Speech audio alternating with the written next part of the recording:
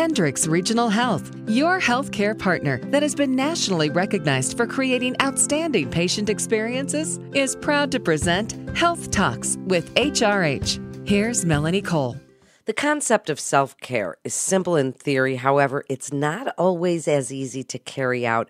If you're someone who takes care of many different people, you may neglect your own care, and that's so important for you to be able to take good care of those that you love. My guest today is Dr. April Johnson. She's an internist and pediatrician with Hendricks Regional Health. Welcome to the show, Dr. Johnson. So, what is self-care? What does it encompass? Thanks, Melanie.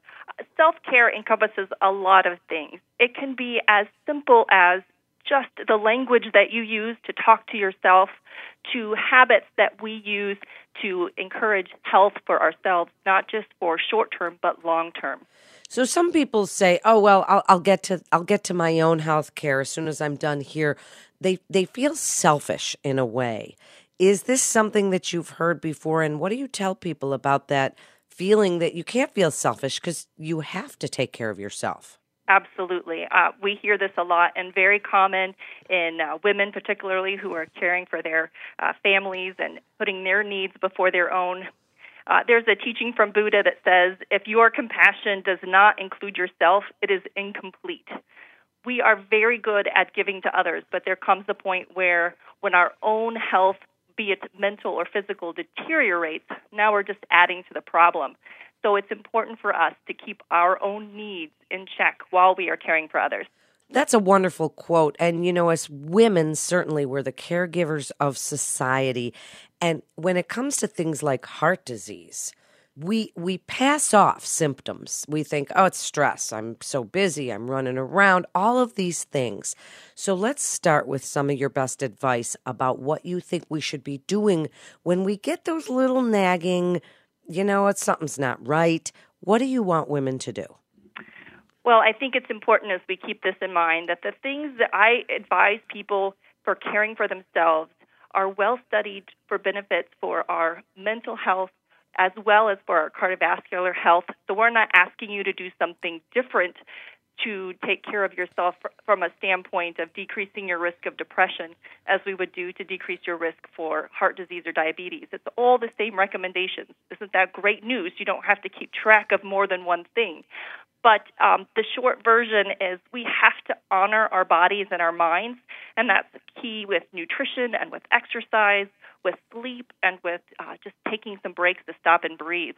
So let's start with exercise and nutrition. People don't always know what to do or really how that even fits into the picture of self-care. Absolutely. Exercise, we have been recommended by the American Heart Association to get 150 minutes of exercise a week to improve cardiovascular health. But really in the last 5 to 10 years, there's been great research on the mental health benefits of exercise. People who exercise routinely have sharper memories, stronger resilience to stress. That sounds good for our busy moms, and helps us release our natural body endorphins, which helps us feel good. We have studies that show that we get those benefits with as short as 10-minute intervals of cardiovascular exercise. So ideally more than that, but if you're strapped for time and trying to figure out where to squeeze something in, going for a brisk walk for 10 minutes will absolutely do you some good. And what about nutrition? Because when you're feeling depressed, when you're feeling upset, you look to comfort foods, which can actually have the opposite effect. You are quite right, Melanie. There is a huge impact in what we put into our bodies and how it affects our health. If you're able to make one small change to your eating habits, maybe that's drinking water instead of soda or having an apple instead of a cookie, we know that is going to improve your mood and improve your health. We associate the brain chemical serotonin with depression and anxiety if there's not enough of it, and we think of that as a brain chemical.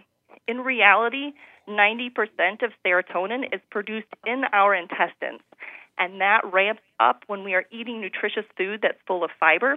The studies very simply show us that if you eat healthier today, you will have more serotonin and feel better tomorrow. That's absolutely true. And what about our negative self-talk? We mentioned this at the beginning. And women, we look and we say, oh, I'm so fat, or wow, I look terrible today, or my hair.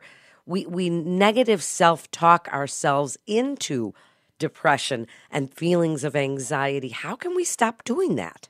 Very simply, we have to treat ourselves like you would treat your own best friend.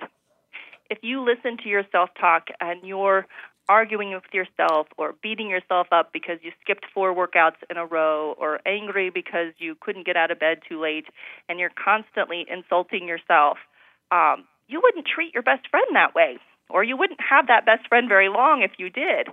It's important for us to be nice to ourselves, to give compliments to ourselves. When I come across something that I struggle with, I try to phrase it in a positive way. And I say, I have lots of skills. There are many things that I'm good at, but cooking turkey on Thanksgiving is not my strong suit. So really, we have to kind of realistically talk to ourselves and not insult. I like that you say that. That's so important. What about other things like yoga, stress release, meditation, massage? Where do those fit into this picture of self-care? Yeah, I would like to touch briefly on the importance of sleep with self-care. Certainly, we know many busy people that sacrifice sleep in order to keep up with all of their demands. And sleep is our body's built-in detoxification system for our brains. And our brains work very hard for us. If you think about just your average day and the amount of information that we're asking our brains to process, be that through school or work or just getting kids around and caring for others, there's an immense amount of information that's going on up there. The best way for our brains to recover, for our bodies to really kind of just do a good housekeeping of our brain systems, is good restorative sleep. And what's recommended is 7.5 to 8 hours of sleep a night. And the studies that have been done to compare those getting good sleep versus not, the people that get great sleep have better memory, they have increased creativity, they have healthier body weight, they have increased stress resilience. So that sleep is really important, and we want to encourage people not to shortchange themselves there. It is, and we're learning more and more about sleep and its relationship to diabetes and obesity and stress. So that's a really great point. And just back for a minute about yoga, meditation. Do you think these things really do help? I do think these things help. And the biggest reason I see for that is that we tend to, in our fast-paced lives, kind of do everything at about 90 miles per hour.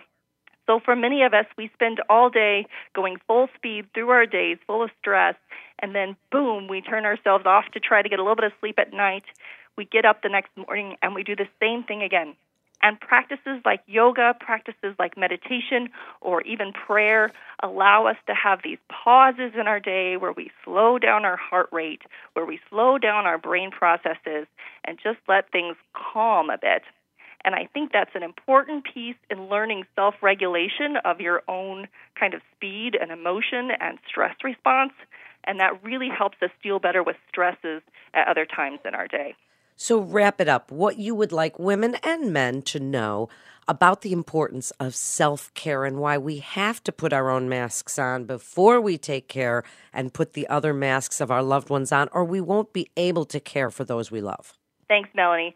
I do think that it's very important for us to know that we cannot take care of those around us if we don't take care of ourselves. We have to pause and know that if we're going to be participating in other people's health, we have to be role models by taking care of our own health. And that means that we have to provide the basics for ourselves. And that includes our very positive self-talk to our own person. That includes eating well, exercising, getting good sleep, and taking some breaks just to stop and breathe and slow down. Thank you so much, Dr. Johnson, for being with us today. This is Health Talks with HRH, Hendricks Regional Health. For more information, please visit hendricks.org. That's hendricks.org. This is Melanie Cole. Thanks so much for listening.